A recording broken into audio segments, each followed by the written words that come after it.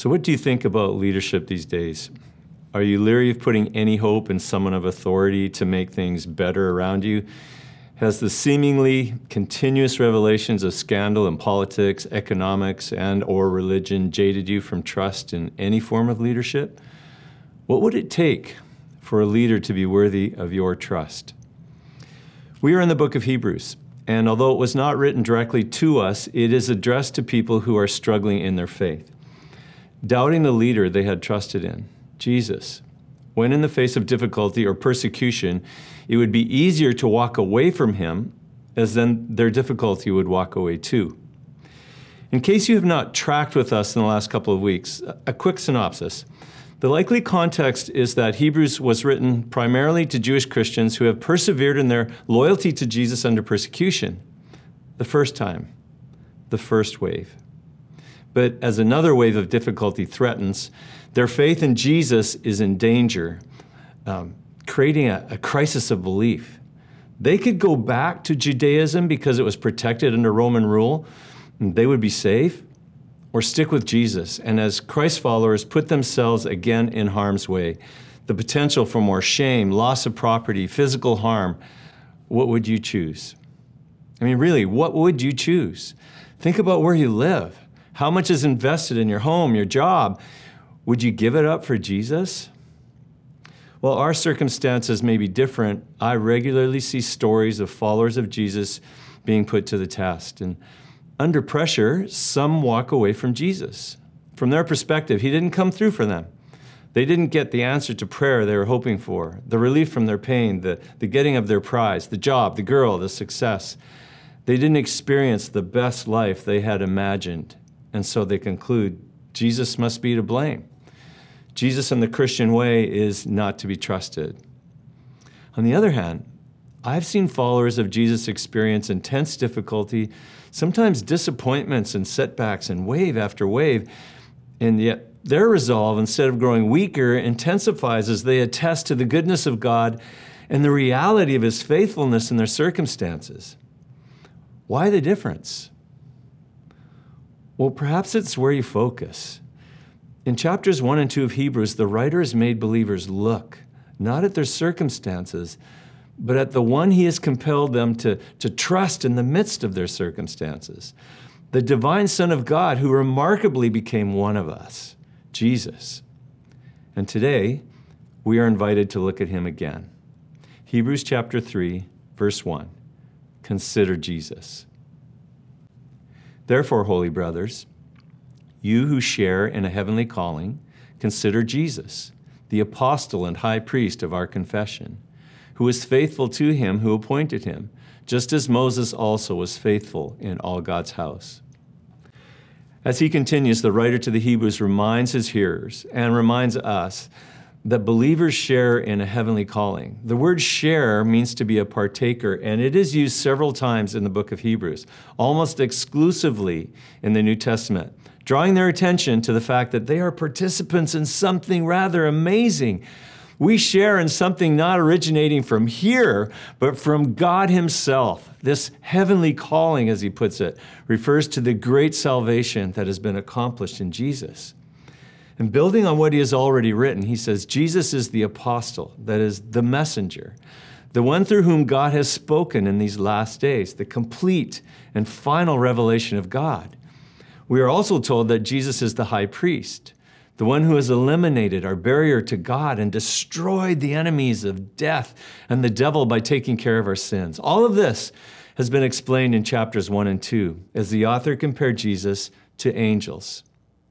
In chapter 3, verse 2, we are introduced to another comparison to give more weight to the case that Jesus is worthy of our trust. Comparison is the rhetorical device the writer of the Hebrews uses with great skill. You are thinking of going back to Judaism? Well, let me show you how foolish that would be. The Bible Project lays this out in simplistic form. In chapters 1 and 2, Jesus is compared to the angels, prominent in Judaism. In chapters 5 to 7, Jesus is compared to the priests of Judaism. In chapters 8 to 10, Jesus is compared to the sacrifices and the covenant of Judaism. And then he wraps things up with a final exhortation or appeal in chapters 11 to 13. What we are looking at today in chapters 3 and 4, Jesus is compared to the great leader of Judaism, Moses.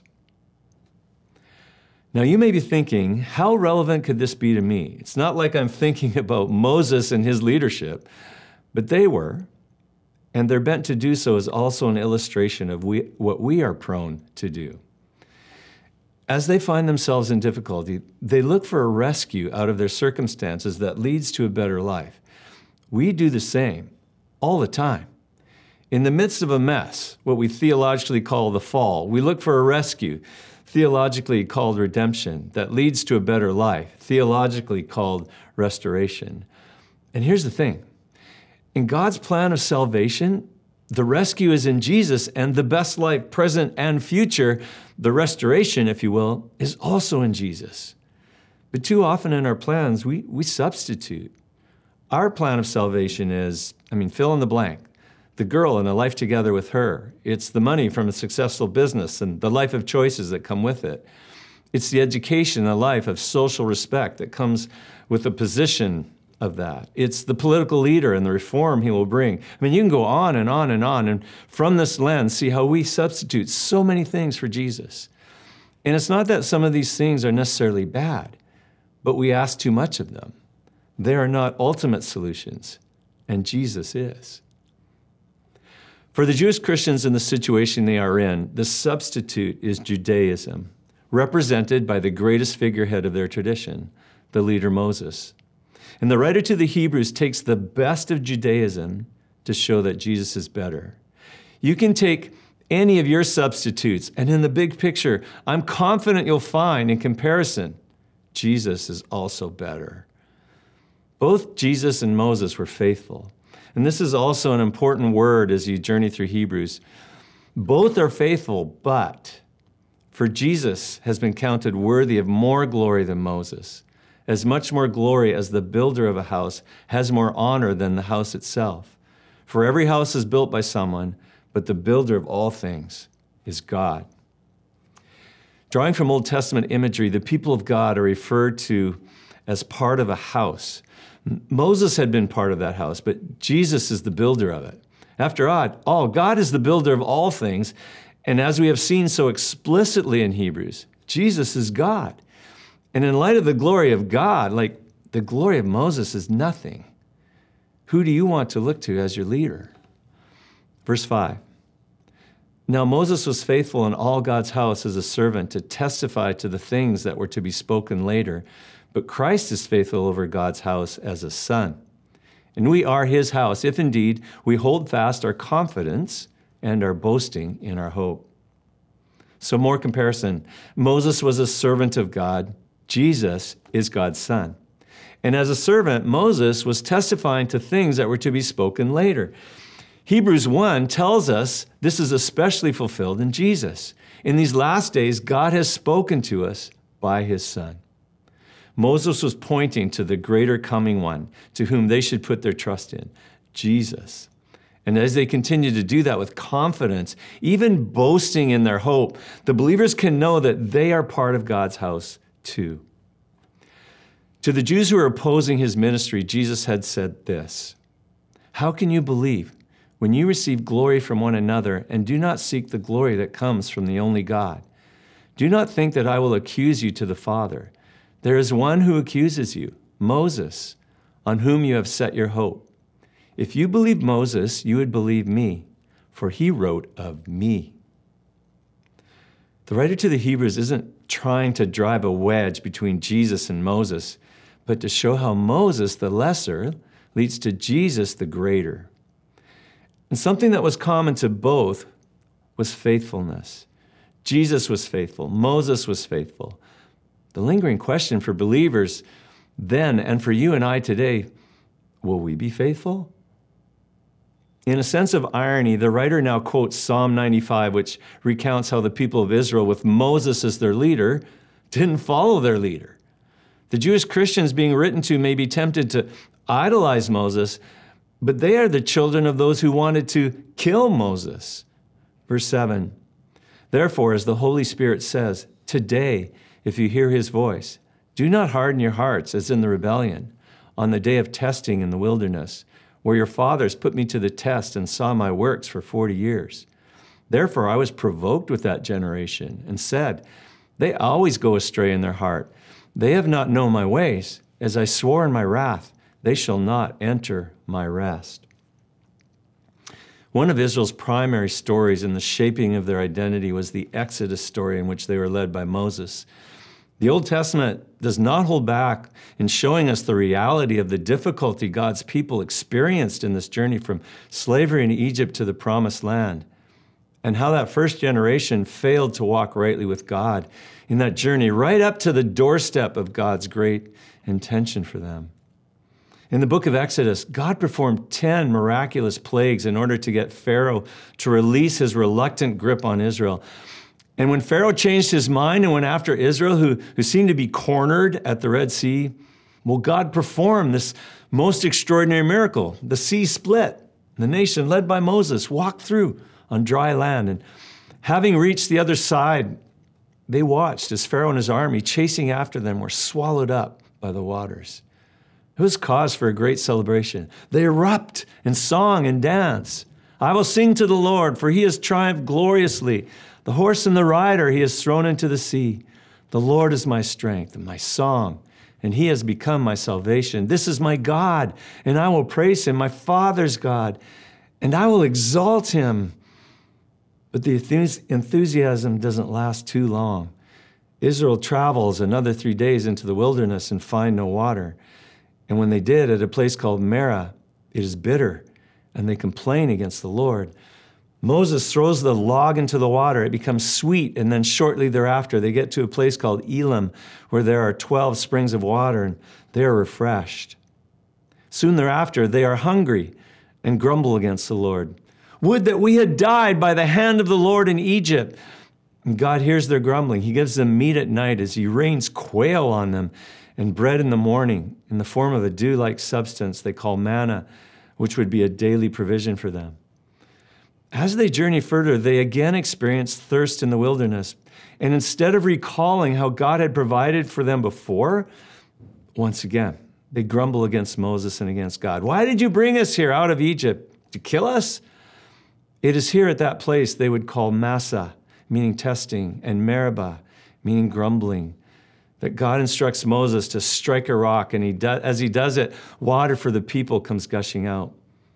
Psalm 95 refers in particular to this incident because it is typical of Israel's posture of unbelief, something we are to check within ourselves. When the going gets difficult, do I trust God? God had a land for the Israelites, a place of rest, as he does for us, promised, but they failed to enter in because they do not believe. And this is to serve as a warning to us. You probably know the story. It's detailed in Numbers chapters 13 and 14. When Israel arrived at Kadesh Barnea and the gateway to the Promised Land, by God's instructions, they send in 12 spies into the land to check it out.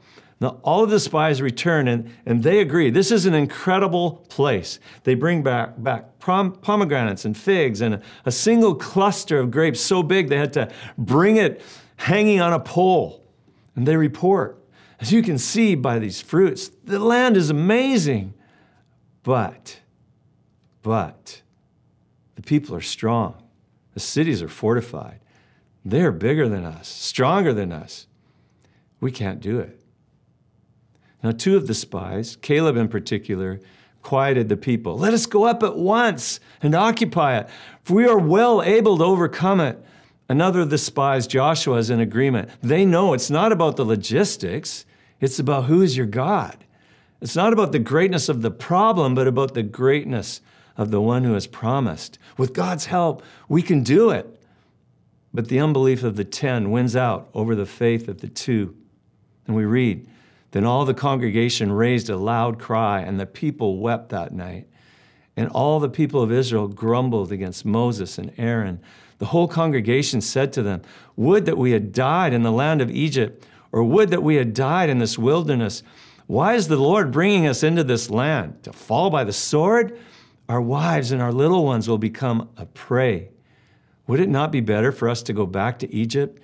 And they said to one another, let us choose a leader and go back to Egypt. Later, they wanted to stone Moses.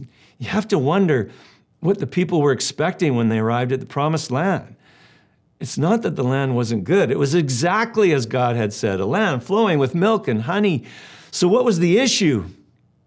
They would have to fight to possess it. Maybe they wanted it to be easy, without difficulty. They would have to risk. They would have to step into difficulty.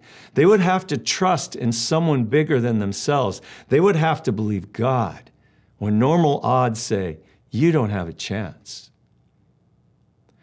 What is your expectation of Christianity? Is it harder than you thought? I think we have done often a great disservice to people in the way we introduce them to Christ. Oh, Jesus will fix this for you. Everything will be better. And it's not like Jesus doesn't change our circumstances for good, but we shouldn't come to Christ because of what he can give us, but because of who he is. Just like you shouldn't marry for money, you don't enter into a relationship with Jesus because of what you can get from him. Your hope for a life without trouble may be misplaced. For the Christians that Hebrews is written to, it is because of their faith that they have experienced trouble. And they are facing it once again. And they are tempted, as the children of Israel so long ago, as we are today, towards unbelief. Today, if you hear his voice, do not harden your hearts as in the rebellion on the day of testing in the wilderness. How we respond to difficulty, to temptation, reveals something about our hearts. In context here, to harden your heart is something you do as a response to God's word. If or when you hear his voice, you are in a place of decision, and to listen is to obey. When you are a parent, you get this. You're raising your kids, and you have these moments when you say to them, listen to me. You're not communicating to them how they need to hear the sound waves traveling in the air as it is, 332 meters per second. No, what you mean is, I want you to obey what you have heard. In Scripture, the heart is central to who we are. It includes our thinking, our will, and emotions. To harden your heart is to become unresponsive to God and his word, which are inseparable. It is to disobey. And we are being told here that we are responsible for the condition of our hearts. This is the second of 5 warning passages in Hebrews. From the wilderness story of Israel as our example, how we tend or how we do not tend our hearts has grave consequences. Jump down to verse 16 with me. For who were those who heard and yet rebelled? Was it not all those who left Egypt led by Moses? And with whom was he provoked for 40 years? Was it not with those who sinned, whose bodies fell in the wilderness? And to whom did he swear that they would not enter his rest, but to those who were disobedient? So we see that they were unable to enter because of unbelief. That generation of Israelites who did not trust God never entered into what God had for them. God would not allow it. And the children who they feared would become prey did enter. There is a promised land that we are called to enter into. Some of that is for now. Some of it is for the future. Think of all that God has promised in his great salvation. We'll have more on that next week, but know it has everything to do with Jesus. The Hebrews are tempted to abandon, as we are. Today, do not harden your hearts. Hardening is typically a process over time.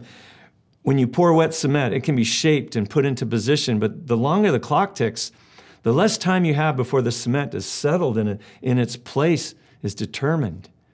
We trend, we develop practices and mindsets, and they become patterns that shape us, ways of thinking that engrave themselves so that our dispositions for good or bad become entrenched.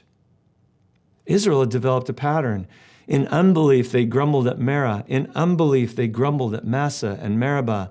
And when they got to Kadesh Barnea at the promised land's door, they did what they do and grumbled in unbelief, turning their backs on the God who wanted to lead them to what would have been the best for them. There is an urgency for us to what the writer is saying today.